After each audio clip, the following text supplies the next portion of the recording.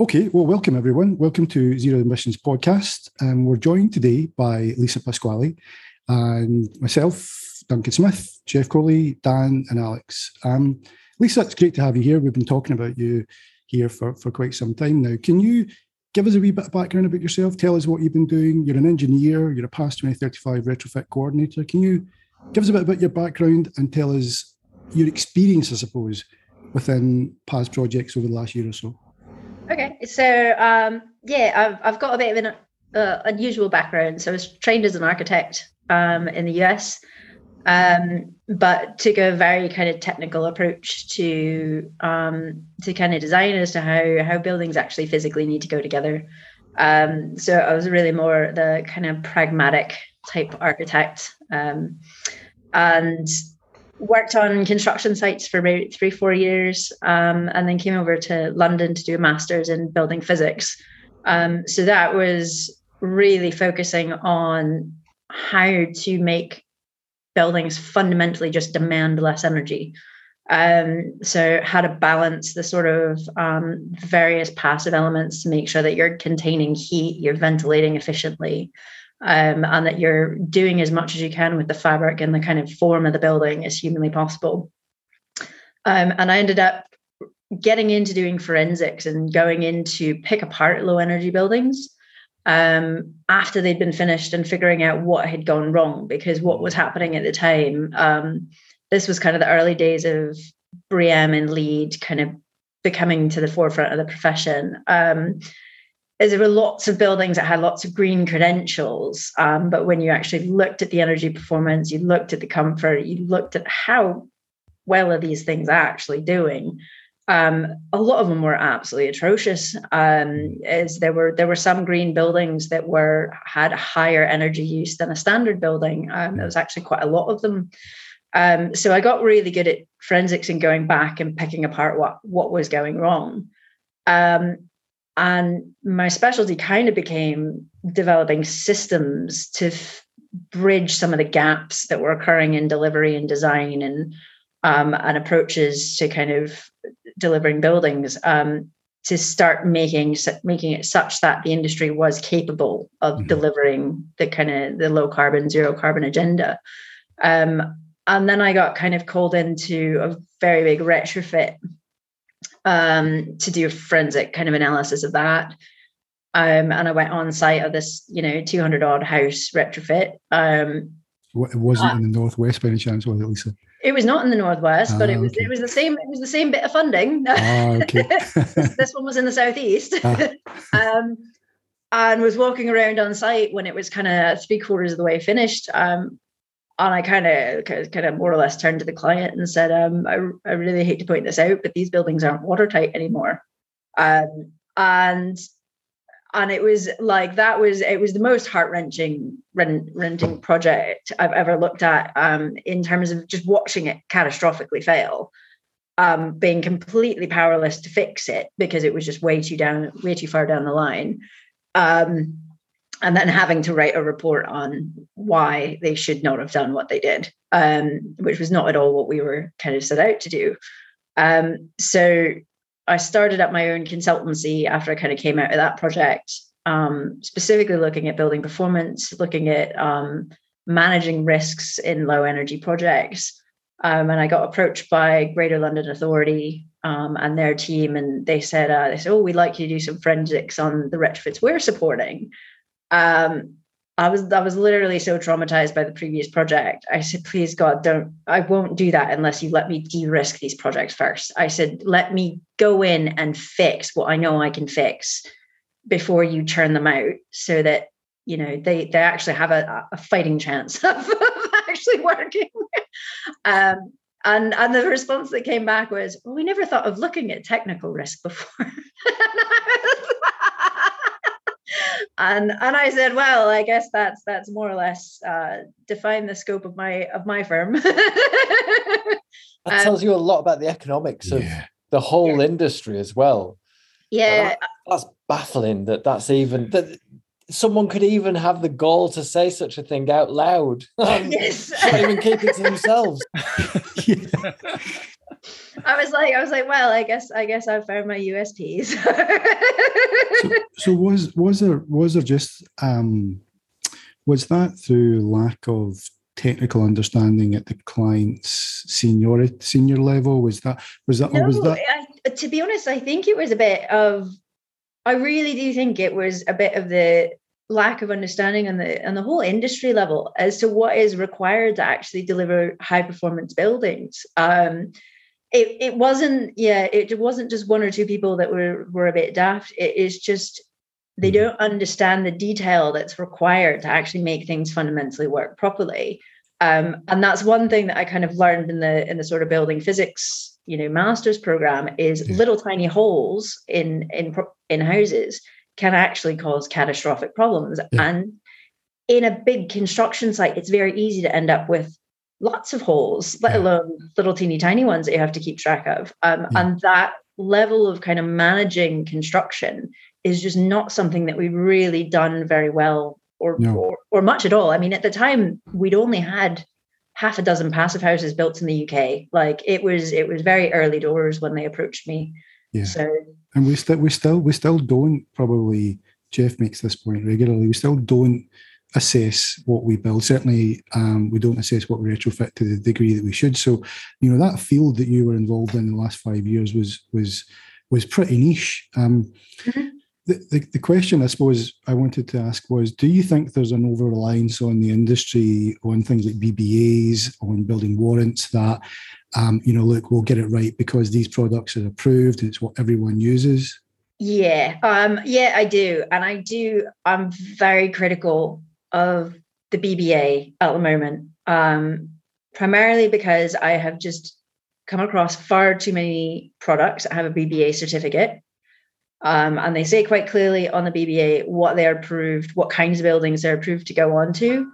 And there was a particular one, it had a plastic vapor barrier, and it was approved to go on traditional solid wall construction.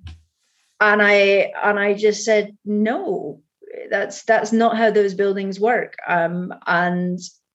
And kind of the frustration of it, like when I went and talked to the system designer and the manufacturer, and I said, if you held a gun to my head, I wouldn't put your system on a solid wall property. I said, how the heck did you guys get a BBA certificate for this?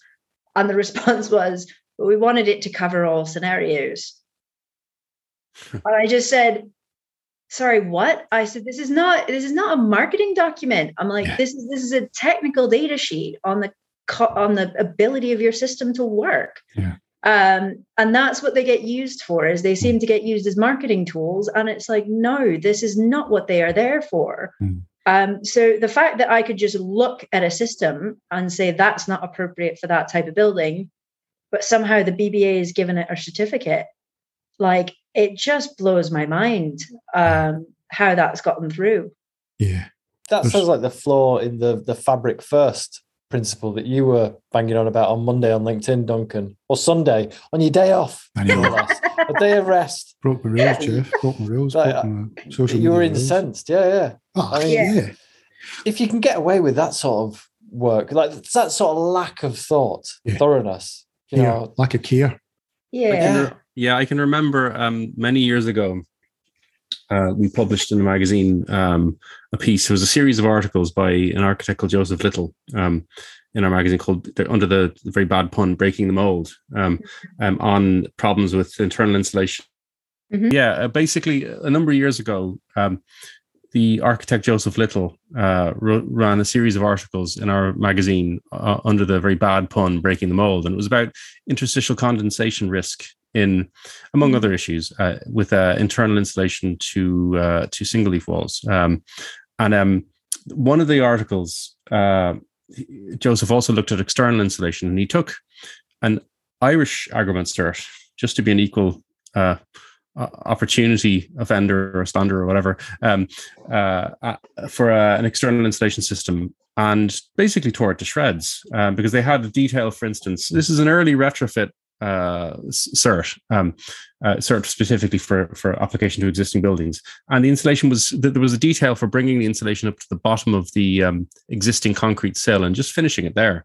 and Joseph showed that there'd be a significant interstitial condensation and thermal bridging problem caused by this. And I remember a blazing row we got into with the relevant person in the argument board about this, with an email with as far as I can recall, letters all in uppercase and in red and with 5 exclamation marks afterwards, that kind of stuff. Just the audacity of us for challenging this. And it was a nervous one to publish, I have to say. It's nerve-wracking one to publish this kind of stuff, and you have to be careful about this kind of stuff. But it's critical that these issues are addressed. And building physics, I mean, around about the same time, I was in a meeting with probably the most senior architect in the state in terms of architect in a public body. And I mentioned the term building physics. And this guy was close to retirement at the time, nice kind of genial collegiate fella. And he looked at me, did a double take, and he said, building physics, that's a term I haven't heard since I was at college. 40 odd years, in practice. And somebody like me who didn't really even know what I was talking about. You did English, Jeff. But it's amazing. And the question I have for you, Lisa, is any of this information on any of these kind of catastrophic failures, does any of it see the light of day? Is it possible to get access to any of this? Because it would be amazing as a learning resource. Yeah, so some of it does. So there are some published articles on some of the bigger failures. There has been, I would say, at least a couple of projects where I don't know how it's not gotten into the public realm. I do know the one that I worked on as doing the forensics. I do know that went to court. I have no idea what happened after that, but I assume it settled out. So yeah, I do know that they do go legal, and when they go legal, it's quite easy to then wrap it all up in a package that then means it doesn't see the light of day. Yeah. And I think to some extent it's a disservice that these things are happening, being handled through the civil courts, when in my opinion, this is more of a societal kind of industry level problem. This isn't individual contractors that are screwing up. This is the entire industry lacking the infrastructure to deliver things competently. And yet it shouldn't be swept under the table like this. So in a way, I mean, I read a lot of the transcripts of the Grenfell inquiry about a year ago when some of the big testimony was coming out. And that was absolutely heartbreaking to hear some of the stuff that had happened. Everything from slipping additional material into the fire tests, taking the best values out of various tests and publishing those. There was a lot of just horrific, it's outrageous practice. Yeah. And I'm just sitting there going, okay, we're holding this one project up as an example. The fact of the matter is, I have no doubt there's at least a dozen other manufacturers that have done the exact same thing, and they just haven't been caught yet. And that's the thing that really just irks me, is knowing that it's very rare that we manage to air these things in a manner that enables us to fix it. Because when it gets handled through private court, through a civil court, we have no opportunity to then take that learning and fix the structural things that went wrong. They settle out of court because it's in no one's interest for the information to be shared. Yeah. Well, not no one. No, but no one. It's neither. It's obviously in someone's interest. Yeah, that's a fair point, but it's certainly not in the interest of the defendant or whatever, the plaintiff, and you don't. The person who's got the complaints doesn't want their property devalued anymore. or the stigma of it associated if it's not in the public domain. And obviously the manufacturer doesn't. But yes, good point. Lisa makes a good point. Lisa makes a good point about, I saw Alex nodding away. It's like, it's a societal issue. It's something we should be aware of. It's how do we change things if we don't understand how they failed in the first place? I want to ask a question, Lisa, but you're right, Dan. I posted an angry man. I didn't go capitals, but I nearly did in terms of LinkedIn. But one of the things that irks me is the language of retrofit I think is being stolen by those who aren't doing retrofit particularly. I know retrofits, we keep on coming back to retrofits, not a good name, but fabric first. Now I see people talk about fabric first and they don't know what that really means from a building physics perspective. And the reason I posted that stuff on LinkedIn was to say, these are the people talking about fabric first, and that's what it actually looks like through a thermal camera. So that was my shouting into the void. But Lisa, you talked about large scale failure there. One of the things I wanted to kind of bring it back to was past 2035 really was a response to each home counts as the Bonfield report, wasn't it? We had Peter Rickaby on here, one of the authors of past 2035. So those large scale failures you saw back, the last few years or so, past 2035 really was born from those failures, wasn't it? That's really one of the reasons why that process was put in place as to how we address risk. You've been working in projects now as a coordinator. You've been working, on sites and retrofit projects. Is PAS working? So let me explain a little bit the history of the PAS. So Peter and I actually developed the process largely together for GLA. So for that client that kind of approached me and said, could you do forensics? And so we initially started the risk assessment process, the oversight, the checking, the integrating ventilation requirements, all that stuff was the early process, was what we were trialing with GLA to get this kind of wedged into the projects. And it was a very different approach that was hard for some of the local authorities to take on board, because we were saying, we need to insulate these houses, but by the way, we need to also add fans. And that was like, even just explaining to residents why we have to poke holes in buildings in order to then put the fabric, right, was hard to communicate. And then they were, struggling with the costs of the fans. Well, it's £700. Well, yes, but it saves us from, basically filling the houses with mold accidentally. And so it was a big kind of trying to shift the culture away from we just whack insulation onto buildings and we walk away, and saying, well, no, we need to look at this as to whether or not these are going to be fit for purpose, 10 years down the line. So that's where the process came from. And then the Bonfield report started, and we presented that process as part of Peter Bonfield's initial kind of research into best practices. We presented the risk matrix and the process that we were using at GLA. And that's like basically got taken forward into that review and into that kind of the outcomes that came out of it.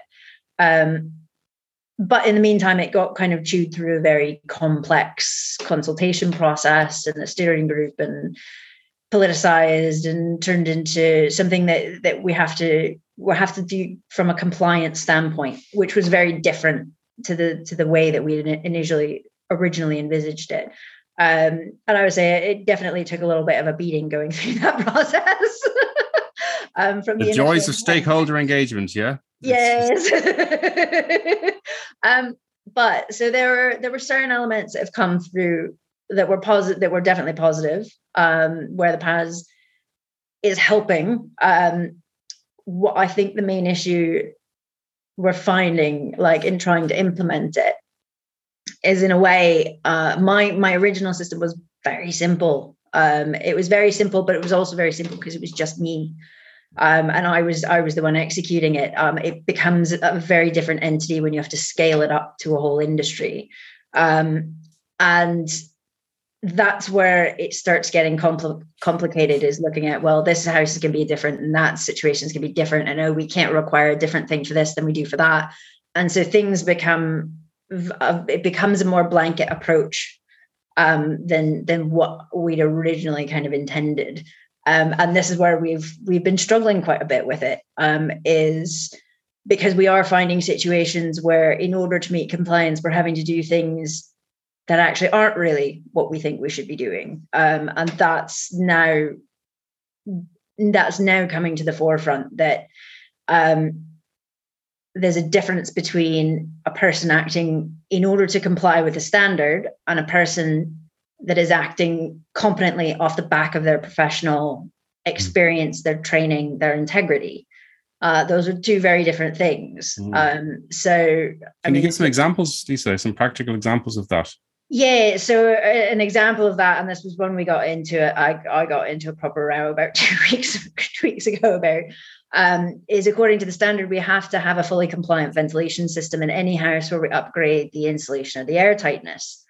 And the intent behind that was, when we're doing whole house retrofits, yes, we need a full compliant ventilation system. Yeah. Where it's been misapplied is it's now the standard is being tacked on to houses which are only getting very minimal upgrades. So they're getting a door replaced, they're getting a couple of windows replaced, they're getting secondary glazing on their front 5 windows, but not the rest of the house. They're getting very kind of minimal fabric improvements. But this is under the guise of quote unquote retrofit. In my mind, that's not retrofit, that's maintenance. You're keeping a house from being intolerably uncomfortable and uninhabitable. So in my mind, this is being applied in the wrong context. It's being applied to single measure stuff. And of course, in order to give this poor household, a few poor household, but a single woman that was living on her own, secondary glazing on 5 windows, we were going to have to punch holes in every bedroom and living room to have ventilation intakes. And I basically, she had no other insulation on the property. It was solid wall. It was suspended timber floor, which was uninsulated. She had a bit of loft insulation. That was about it. And I said, like, the house is just unbelievably drafty. I'm like, there's chimneys that are open. I said, at the very least, we can close up our chimneys. But there's just, like, if I put a fan pressurization test on that house, I wouldn't even be able to get it up to 50 Pascal. But in order to meet the letter of the standard, I have to supply background ventilation intakes, background ventilators. That's the phrase that's used. And I kind of turned to Trustmark and said, can I not just demonstrate that there is adequate background ventilation? I don't need background ventilators. I said, the entire house is a ventilator. It's full of holes. That's why she needs the secondary glazing. And they said, well, no, it has to meet the letter of the standard. They said, because this is the way it's done. And I said, look, I'm a chartered engineer. Yeah. I can put a blower door on a house, and I will sit in a testimony box and say, I didn't comply to that standard because it was to the detriment of that householder. And the fact of the matter is, under the standard, I can't do that. And that's where personally, I'm getting quite frustrated with it, is knowing where we definitely shouldn't be doing certain things, which is, it's asking us to comply with that. And I'm trying to kind of bring it back to the fact that this was not the intent of the standard. The standard wasn't supposed to address these little single measures. It was supposed to be where we're insulating half the house at least, where we're doing substantial improvements to the fabric. And that will fundamentally change the level of air tightness, the level of infiltration, the type of air quality that you have in the house. That's when you need the ventilation.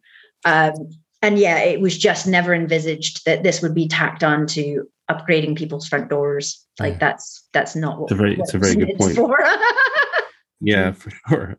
Does past 2035 make assumptions around what the air tightness levels are? Because pre-retrofit, because I know that in Ireland, with the code of practice for retrofit that the NSAI produced several years ago, does implicitly it does, because it basically tells you that you should only consider putting in a mechanical ventilation system if you think that the air tightness measures are likely to have brought the house up to advanced air tightness levels, which is described as like a Q50 of less than 5 cubic meters per meter square per hour.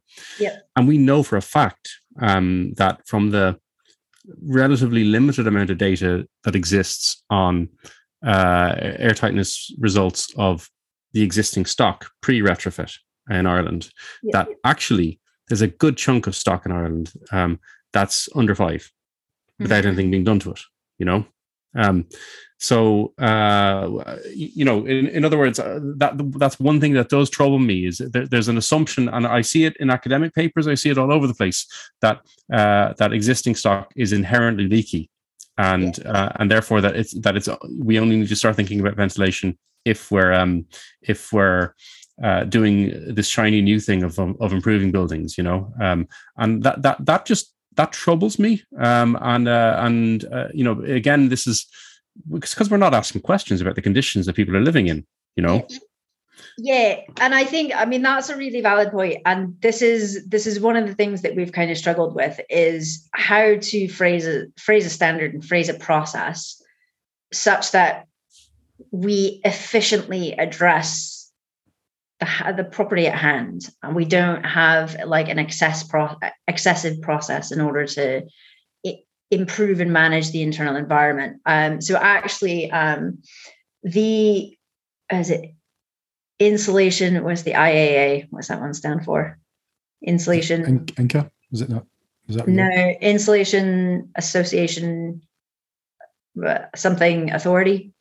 I don't know. Yeah. So basically, there's a body that represents the insulation industry, who finally got actually quite fed up with NXT, and the fact that we're just struggling as an industry to meet it.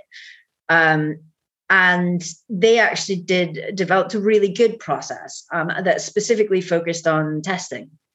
And so it takes basically you do an air pressure test of the house to begin with and say, right, it's X leaky.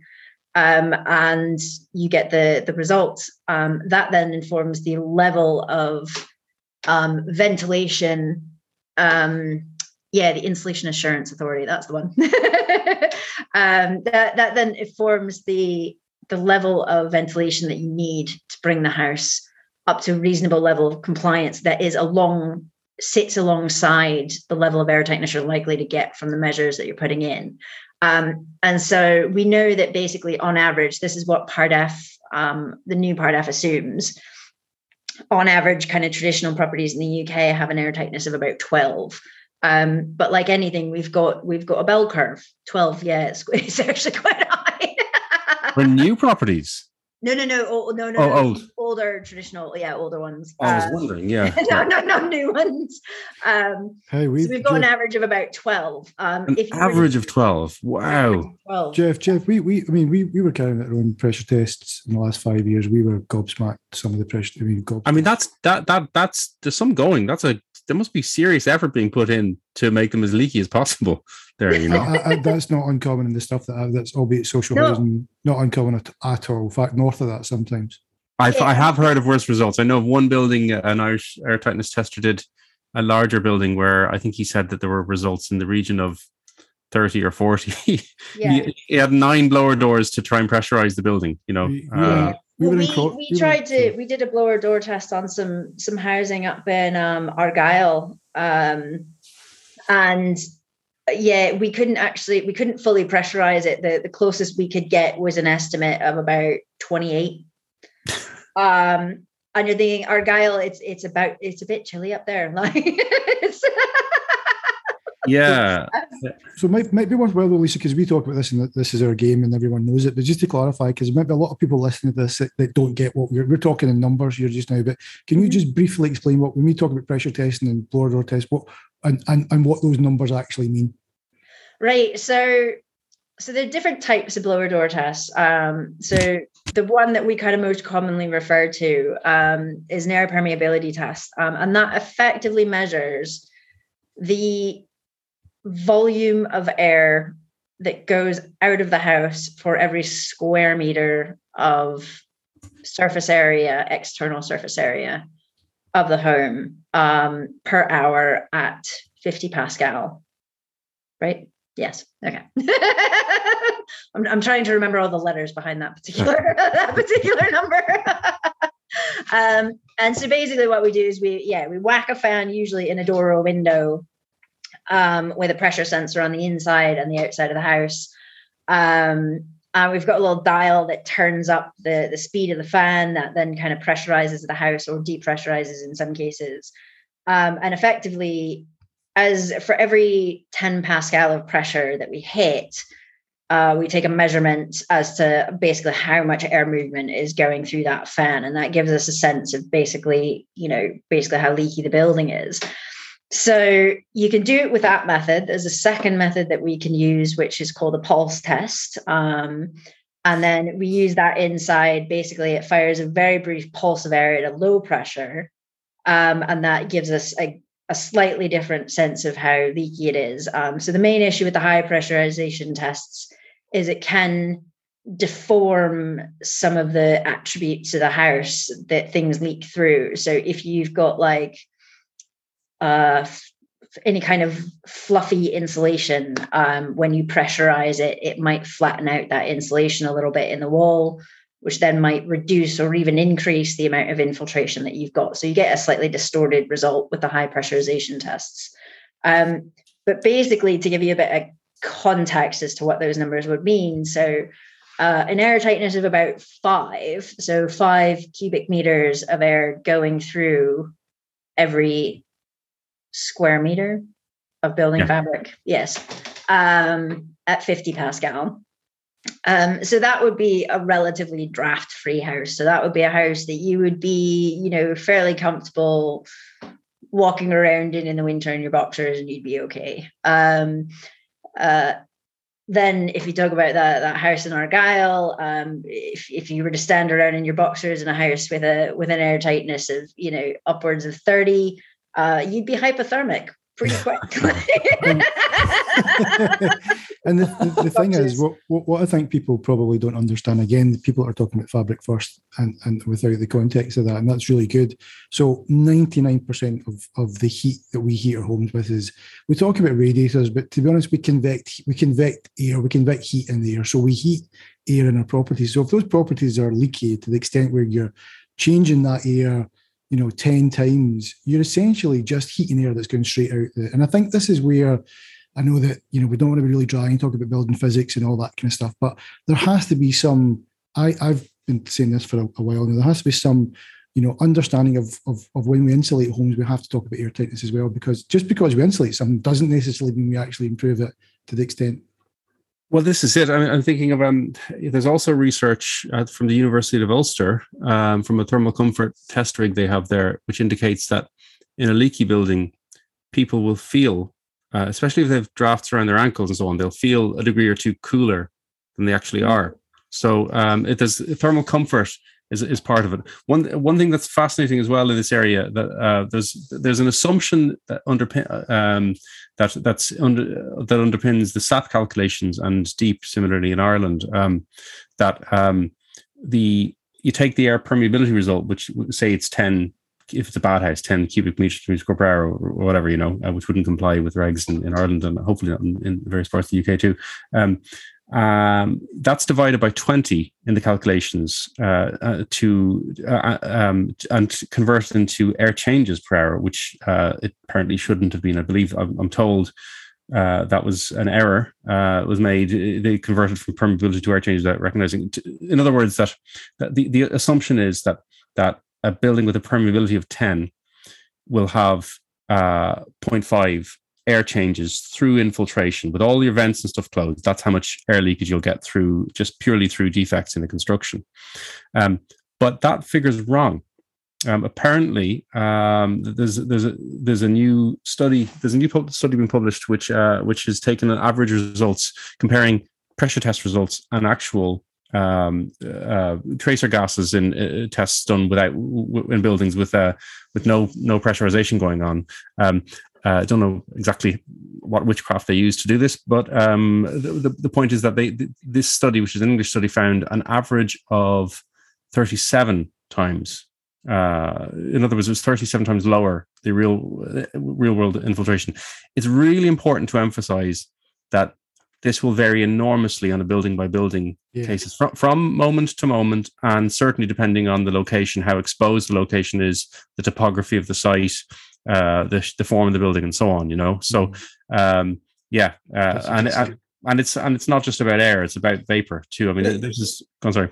it suggests like I'm thinking back to, I can't remember who it was. I'm just looking at who was interviewed in the early days of the podcast. It might have been Scott McCauley or Kevin Albertson who described like the houses that people lived in at the turn of the century as being akin to caves, not like the homes that we imagine. Like, you know, the four windows and the door and the picket fence and the tree in the garden, like, and surprisingly, in spite of more modern methods of construction and efficiencies and economies in construction, we haven't moved on an awful lot, have we? No. Well, you also have to think of, like, you know, my flat is a tenement in Glasgow. It was built in 1901, and you have to think of what were women wearing back then compared to what I wear now. Is I walk around in, you know, yoga tights and a tank top most of the time. Women back then would have been wearing multiple layer skirts, multiple shirts. They would have been, like, frankly, properly covered up as opposed to me. I think this brings us on quite nicely because, you know, Jeff, you're absolutely right. You know, the construction type and the location and the orientation will have a huge impact on that. And when we talk about you know, leaky buildings, so Lisa stays in a tenement flat, and also Dan, this is a theme that we've picked up on all week, is that, so Lisa, you know, as you might imagine, staying in an efficient, we can call a tenement an efficient home. She's done something about it, which I think is brilliant. But I think what is heartening is that so guys like me who talk about whole house retrofit, and that's fine if you've got the budget for it, but I don't think you have to look at some of the stuff that Lisa's done, which hopefully you can share with us. I think shows how you can make small changes with a limited budget in a way that avoids the disaster. Sorry, Alex. No, sorry, I just wanted to. I've been really interested. So we've watched your presentation there, and when Duncan sent it to me, he said, "You're going to really like this," because I'm absolutely fascinated by this sort of. I'm a newbie to it, right? So I've got this thing where I can be completely naive about it all. And I've been listening to this conversation up till now, and I'm thinking, gosh, this is actually really complex. It really is complex. And so, looking at your presentation, I was really interested because, you know, you clearly said you studied the physics, you understand the physics, and then you went through that presentation. You explained what you did as a homeowner, but you had that added layer of a person who actually knows what they're doing. So I was loving the fact that you were putting feathered pieces of wood between all the pieces, and you were sanding them down, and then you were explaining why you chose that sort of insulation for the which wall in the bathroom, because that was the one that was getting the most humidity in, etc., etc. Most people don't actually know that. So I had a question for you, and I think we should really ask you more about what you did as well afterwards. But what is the place of the homeowner or the person living in a building in terms of retrofit? What is their place in this whole ecosystem? If the big guys are getting it wrong already, what can we do?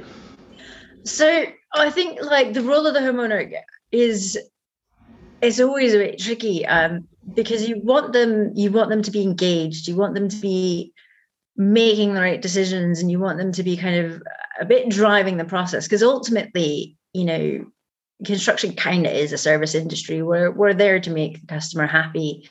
If the customer is happy with the cheapest, most rubbish thing they can possibly get, that's what they're going to get. And so I think what's really important is having homeowners that are informed, that are well informed, that are well supported.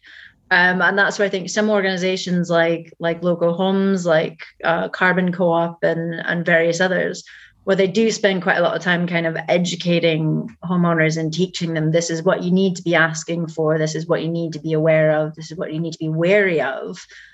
Because there are a lot of people out there that are kind of selling snake oil from the industry. And it is very difficult to actually weed that out. And I mean, one of the things that I did when I was doing my retrofit, as I was quite curious, because coming from a professional background, I have an experience of professional contractors. I'm not used to dealing with the one-off trade guys that operate out of the back of their van, because they don't tend to get on the scale of projects that I work on. And I thought, I figured the boiler swap is going to be the most straightforward thing. So I, basically went down the list of people that can swap out a boiler from like Energy Savings Trust or something. And I said, I'm going to try and take a standard customer journey through this and see what it's like. And I feel genuinely bad for the first 4 guys that came around, because they got this phone call for, hi, I have a 1-bed flat and I need a new heating system. Can you come switch my boiler? And I need some new radiators hooked up and da da da da. And so the guys come around, and I'd done a little sketch of kind of where I thought the pipe should go and where the radiator should go. And I was trying to be naive and basically not give away the fact I'm a professional engineer, and see what happened. And it was both eye-opening and atrocious at the same time. So basically I knew that I'd done the heat loss calcs. I knew that I needed a really small boiler. And I mean, I could have gotten away with a boiler that's about, 8-10 kilowatts tops, except for the fact I went for a combi, and I had a bath, so I needed slightly higher for a combi. Basically, the smallest combi on the market is about, I think, 19 kilowatts. 18, so yeah. So I knew I was going to end up with something that size or slightly bigger. And yeah, the first guy that walks in wanted to sell me a 40 kilowatt boiler. And then he was saying, oh, I'll run big, I'll run big 28 mil pipes all the way down to your radiators. And I'm sitting there going, that's not the most efficient way to distribute the heat. And I was like, right, okay. So showed him the door. Next guy comes in. Oh yeah, we'll do this, we'll do that. Again, you wanted to sell me, I think you wanted to sell me a 45 kilowatt boiler. And I said, well, what would that cost? I said, oh, it's really hard to say. It's really hard. And my flat is the easiest thing to plumb in the world. I don't know. I think it's gonna be 8 or 9 grand. I was like, get out, like now, out. Threw him out of the house. And then, yeah, it got like 3 more guys around, and I'm just like, good God, like this is just a riot. And then I got quotes anywhere from about 5K to 10K, which is just outrageous for what it was. Everyone trying to sell me an oversized boiler. Everyone's trying to sell me stuff that I didn't need. And finally, like basically there was a flat across the way that was getting refurbished for a housing association. And I was like, that's it. I've had it. And I basically took my business card, walked across the street, handed it to the guy. And I said, can you have your boss call me? I need a new heating system. That was like the end of my dealing with men in advance. Did you have a big reveal moment, Lisa, where you scared the bejesus out of them and helped them back to rights? No. So basically, like the kid kind of it was basically an apprentice that was there at lunchtime, and he said, "What's going on?" I said, "I've had 6 guys around. They're all basically taking the mick, and I've just had enough. I need a heating system." And he's like, "Right, okay." So the boss basically popped around the next day, and he said, and I handed him the sketch. I said, look, I want valves there, run the mains this way, tee off here and here, put your magnetic filter here. I said, this one's going to be the recirc, ... And he just looks at me, he goes, right. He goes, you got a price in mind? And I go, yeah, it should be about 2,200. He goes, yeah, all right. That's a mad thing. Yeah. What Alex and I do for a living, like a big part of what we do is help people with website strategy. So like you want a website, you need to know what you want built, or you need to work out what you need up front, which sounds like that's exactly what you did for your heating system. Who are your users? What do they need? What do you need in order to meet those user needs? Like we do this whole strategy piece, and often we work with agencies who don't have that in-house facility. And they use us because we make their jobs much easier and we make it cheaper for the client. And the agencies we work with aren't trying to rip people off. Like, there are agencies out there that'll just take people's money and give them a custom built CMS that is not going to last. Like it's totally analogous to what you're doing. But what struck me is there someone in the trade who can provide the sort of service that we do, the sort of service that you did for yourself, like working out, well, this is the home, this is where the pipe work is, this is the infrastructure. What do I actually need in order to meet my own needs as a user of my own home? Yeah, so that's definitely the retrofit coordinator role. So that was what that role was intended for. Is it was about basically being a bit of the brains of the project, of saying, right, this is what this house needs. This is what's going to benefit this particular householder the most. So like my retrofit was really mostly focused on comfort.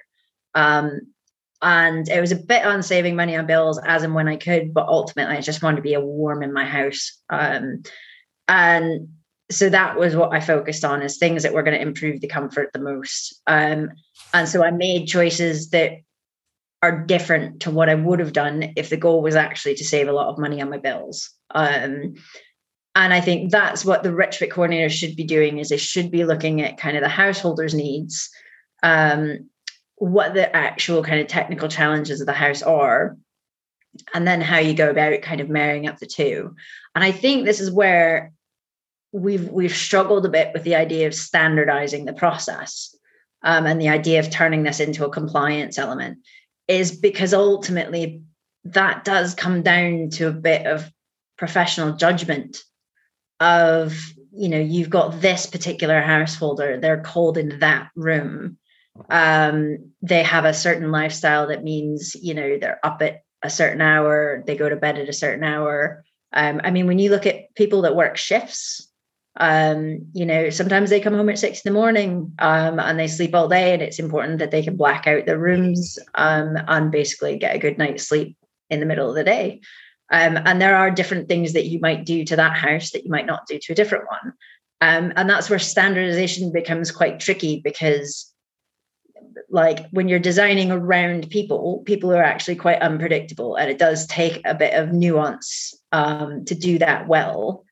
And that's not a strength of any standardized processes, dealing with nuance. Like, it's just users will always try and break whatever system you come up with for them. I mean, it's like design lines in architectural planning or development planning. Mm-hmm. No one builds paths anymore on a new housing development, because it's a waste of time, because people decide where they want to walk. I just want to go back, because I think there's another episode easily in your tenement retrofit. I thought it was brilliant, and we'll post a link on this to the thing that you've got. I think it's on YouTube I can't remember. Vimeo. Yeah, but one of the things that just struck me there as well, so we primarily, in fact, we almost exclusively on this program talk about the kind of fabric, building physics, fabric, and so on. What I think, and this is why I've been wanting to chat to Nathan Gambling, because we chatted to him, Jeff, before Christmas. So he's he's just enormous mind. He's a plumber, heating engineer. He is the guy you want doing your job, and he's got his own college and teaching thing. He's a mind of information. And what he says is just what you're saying there is, he said, most gas engineers, right, are probably not installing what they should be, whether that's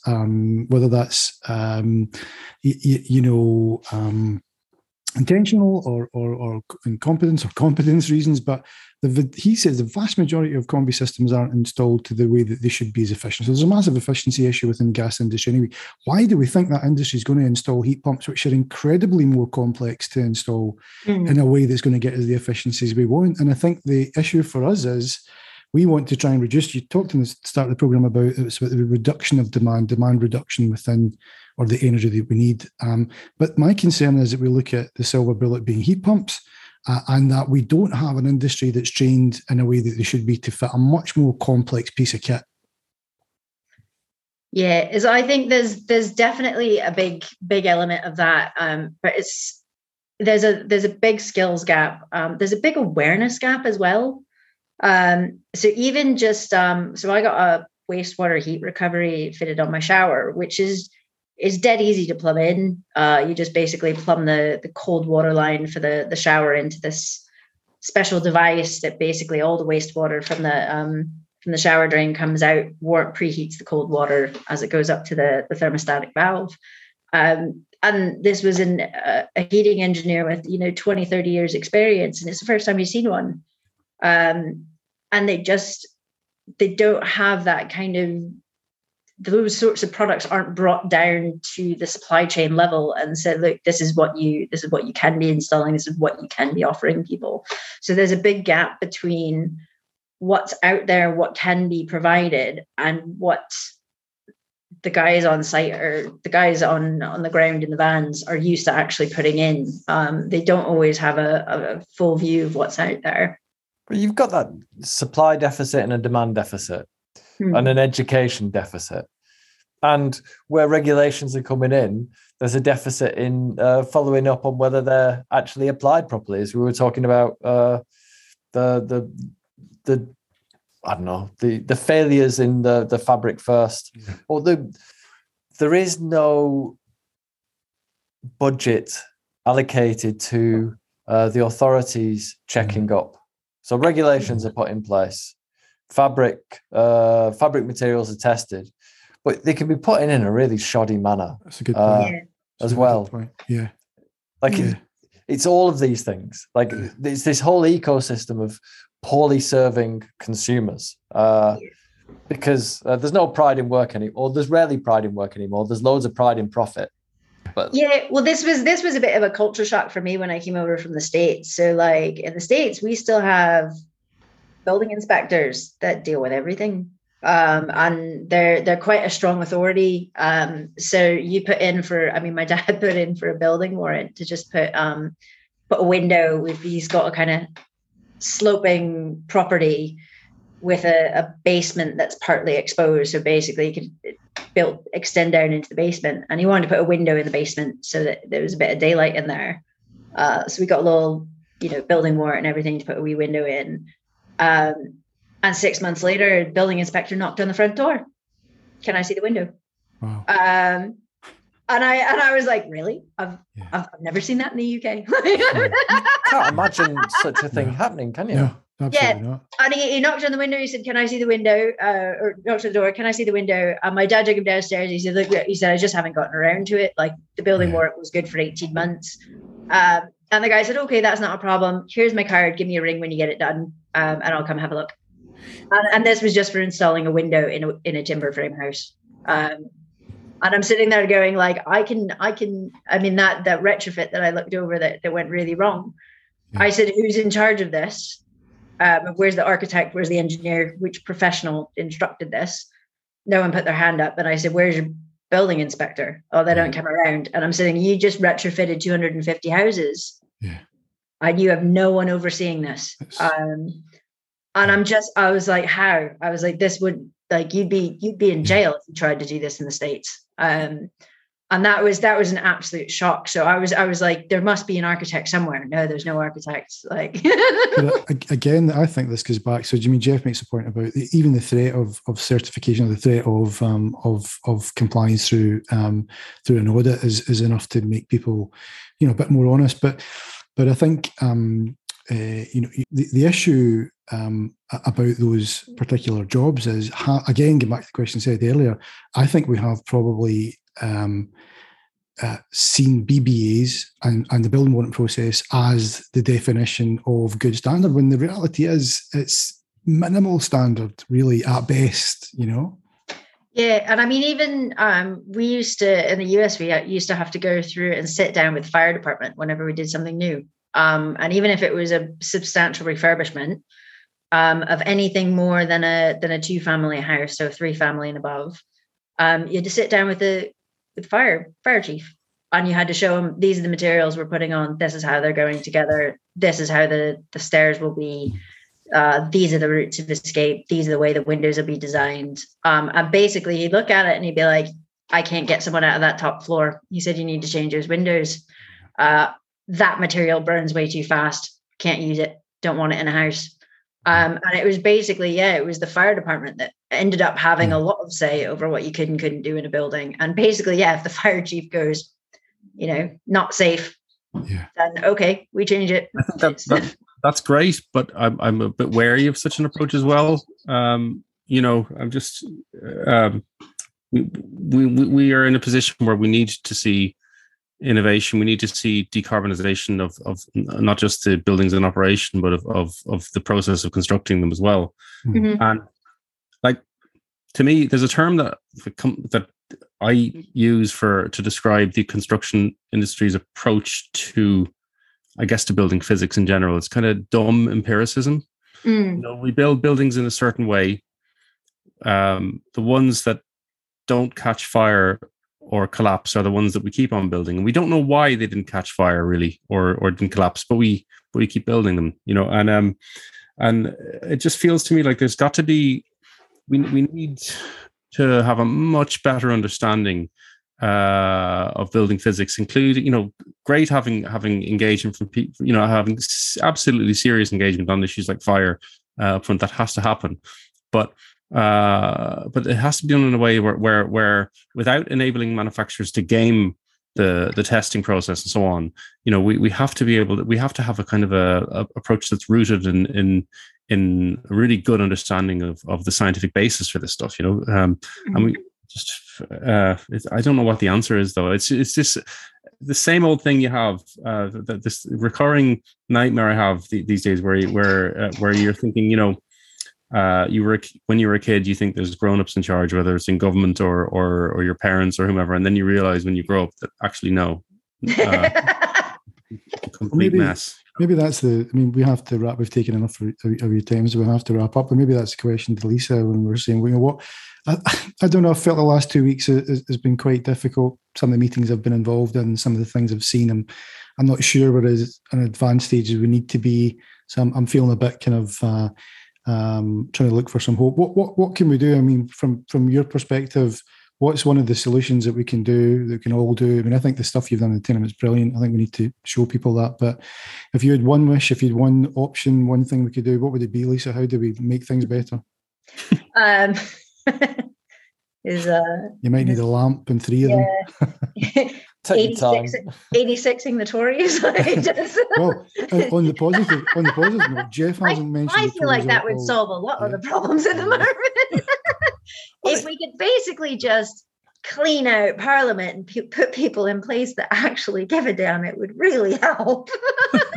Preempting Jeff and his Tory whimsy, but that is a regular feature of the podcast. It's not just the Tories though. Like Labour, they weren't great. They were far from it. I think. Well, it's a very good point.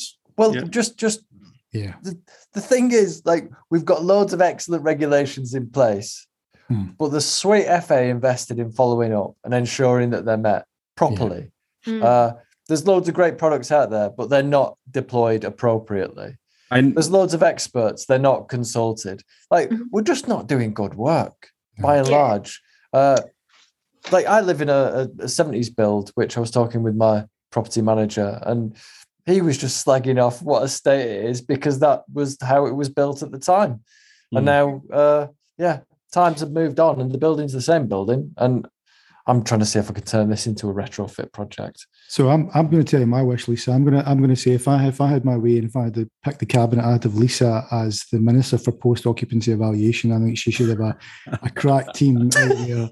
But I think half and Jess filling in, so they're thinking lies part of the issue, and we've talked about this a number of times in the pod, is that we don't invest the time, just what Jeff's saying, to understand what works, what doesn't, how to make it better and refine that process in a way that gets us something that's continually improving or continually better. So there you go, Lisa, you're in my cabinet. Not that I'm going to stand for office, but I think if you had more people like Lisa involved in these projects at the start, specking it out, then obviously the follow-up, Alex and I pride ourselves on making life easier for people who are developing marketing and corporate websites and blah, blah, blah. And we know we make a difference. But it's a much easier difference to make because it's just a bloody website. They're much easier to build than a 16-story building. And I think that was one of the frustrating things about my job is kind of, construction projects can take years from the time that they're created as an idea to the point that they're actually completed. So by the time you've actually finished something that you thought up 3 years ago, the thinking's now moved on. You take some lessons learned from that, but are they really relevant anymore? Because now you do things a different way. And this is one of the things that I struggle with a bit when it comes to the idea of innovation. So innovation is is fine to an extent. What I find a lot of times is people are changing out is basically my theory is I'd rather have invention, which is a solution to a given problem. What I find with innovation is it's difference for the sake of difference, is doing things differently because you didn't do it that way before. It's not necessarily solving a problem, because in order to solve a problem, you need evidence that there was a problem to begin with. And that's where I see a lot of quote unquote innovations going wrong, is they created a solution, but they didn't actually verify there was a problem that they were fixing to begin with. Innovation's a way to charge more for resolving the same issue. What's that? Like, innovation's a way to charge more for resolving the same issue. Often. But you see that. I have seen quote unquote innovations where you're going, that's not actually a problem. Oh yeah, fair play. Yeah, just a way to charge more then. Yeah. Listen, we're going to have to wrap up just now. I've got a young architect in waiting here beside me, but I think we can call this pod whatever we want. I think we should call this Lisa Pasquale, Minister for Post-Occupancy Evaluation. We should go with that. But Lisa, it's been a pleasure. Listen, thanks so much for coming on, and I really appreciate it. Great. So it was good meeting you all. Yeah, you too. It's been brilliant. I'm sure we'll see you again. Soon. Okay.